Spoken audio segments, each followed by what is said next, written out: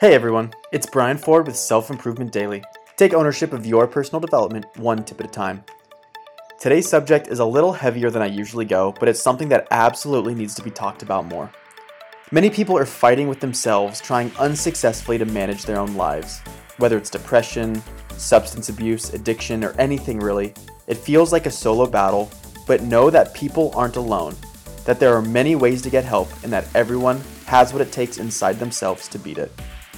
An extremely brave soul by the name of Brittany Burgunder is a pioneer in the fight against eating disorders after living through it herself. But her message applies far beyond her immediate influence. Let's listen to her now.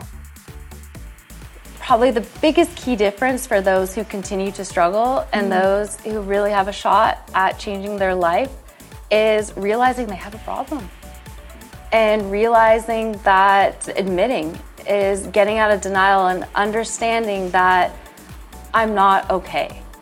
And you can just stop there, because that step alone is huge. But there are some people, and many people, and I was like this for years, where I didn't even realize I had a problem.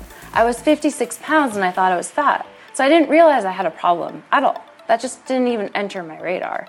So really the first step is pausing and realizing I do have a problem. As Brittany mentions, it is a long process to get back to being okay and restoring quality of life. But the first and most important step for someone is to admit they have a problem, because that can serve as the trigger and motivation for more action to take place. Big or small, I challenge you to take a look at yourself and see what you find. Maybe you aren't motivated to work out and you could use the accountability of a coach or friend. Or maybe you eat too many sweets before bed. Or maybe you do have clinical depression. Whatever it might be, the first step in the right direction is acknowledging you have a solvable problem and need help.